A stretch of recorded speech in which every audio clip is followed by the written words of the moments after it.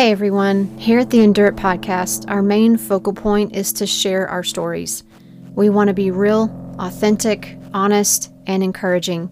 So many of us are facing hard challenges. Life is hard and it requires us to endure many, many difficulties.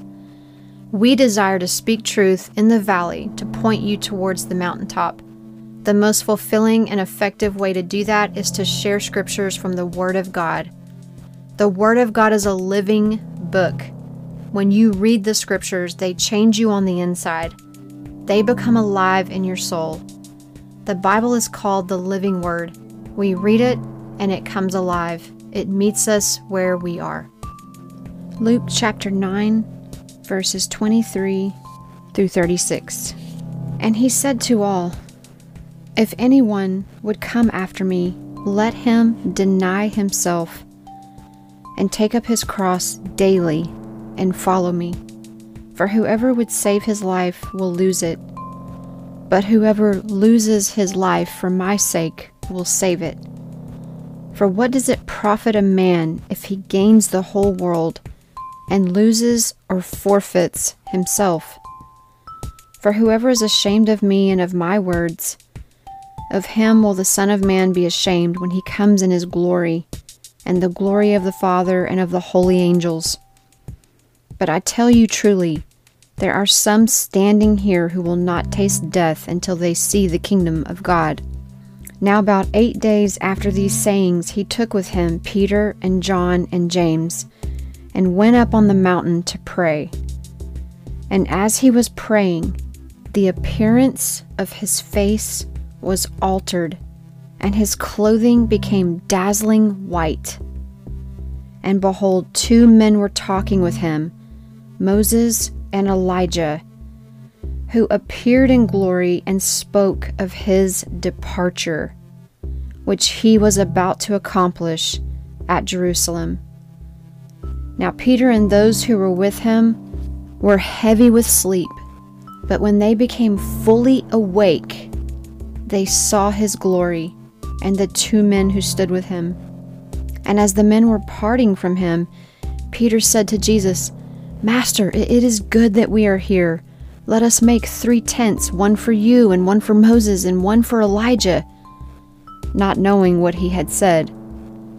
As he was saying these things, a cloud came and overshadowed them, and they were afraid as they entered the cloud. And a voice came out of the cloud saying, "This is my Son, my chosen one. Listen to him." And when the voice had spoken, Jesus was found alone, and they kept silent and told no one in those days anything of what they had seen.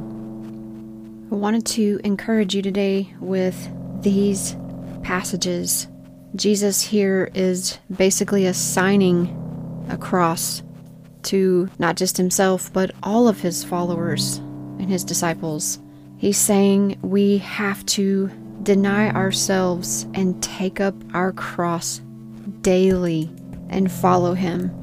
I think sometimes in my mind, I don't know if you do this, but in my mind I think carry the cross once a week, or I had a really rough day here, that day I carried my cross, blah, blah, blah.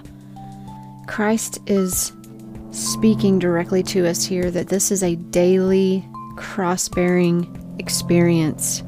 And I know as I'm getting older, I'm realizing that Christianity wasn't always what I thought it was. We get caught up in this phony belief that we have Jesus and we're not going to suffer and everything's going to be great, and it's just not truth. It's not reality. Jesus makes it very clear up front. He's very informative by saying you're going to have to carry your cross every single day. You're going to have to deny yourself. And that's hard. That's hard.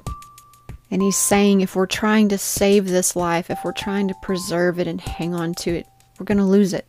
But whoever loses his life for the sake of the gospel, for the sake of Jesus, for the sake of following after him, by doing that, we are preserving our true life. I just had this conversation with my kids the other day. They were talking about a movie producer who's very wealthy, and they made comments of, wow, he's really done a lot. He's probably got lots of money and influence and all those things.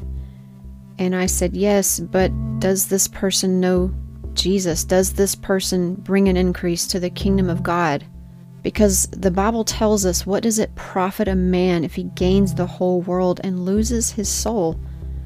What do we profit if we gain a ton of worldly possessions and money stored up, and it causes us to not see Christ for who he is and maybe not fulfill what Christ has truly called us to do?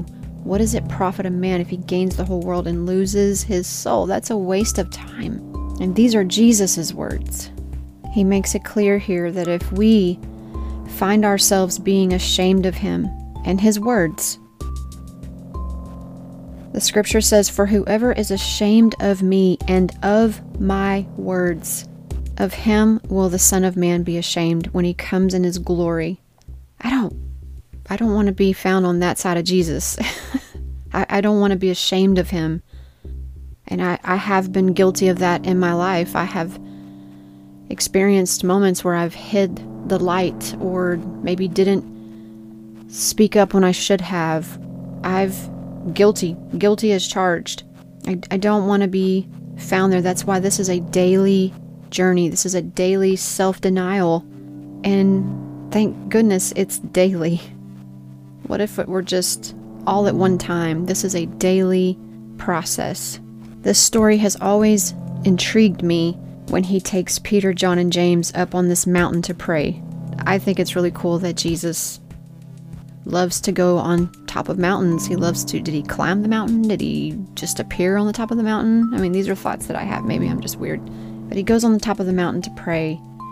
And as he's praying, the appearance of his face is altered and his clothing becomes so dazzling white and pure. And here these three are sleeping, missing out on the good stuff. And they begin to come to because something is happening here. We have Moses and Elijah who have appeared, and they are speaking to Jesus about his death in Jerusalem. Moses and Elijah are here on this mountaintop, and they're having a conversation with Jesus. And the scriptures say that they are speaking of his departure. He is close to the finish line of what he has been sent to do. And these three disciples begin to become fully awake, and they see his glory. Can you imagine being on this mountaintop, seeing this happening, seeing Jesus, seeing him talking to Moses and Elijah? And then here comes this cloud from God that just covers the top of the mountain, and you're all of a sudden engulfed in it. And the scriptures say that they were afraid as they entered this cloud. And then here comes the voice of God. This is my son, my chosen one. Listen to him. I can't imagine being there and witnessing his appearance becoming dazzling white and his face being transfigured. I probably would have fainted. But wow.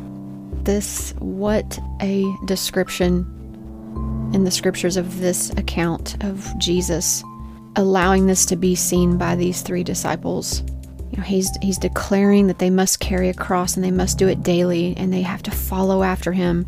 You know, back then the cross was actually a symbol of suffering and guilt and shame. It was a horrible way to die, and they certainly didn't wear cross necklaces and cross earrings and things like that now we do today.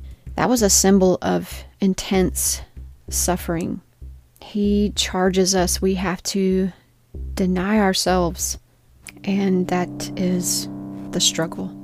But with Christ, if we're spending time in his word, in his scriptures, we too can experience a spiritual transformation. We can experience a transfiguration by reading the scriptures and absorbing the scriptures and experiencing an inner renewal ourselves. That comes from his words. And God charged them in this scenario, this is my son. Listen to him. So I don't know what you're going through today. Life can be incredibly hard and incredibly challenging and sometimes incredibly trying. But I pray that you find yourself in the scriptures and gaining strength in your trials from the power of the Holy Spirit and the power of the scriptures that God gives to us. These are Jesus' words. Don't give up trusting in Jesus. Just keep trusting in Jesus no matter what it looks like. We plant our feet firmly on the rock and we trust.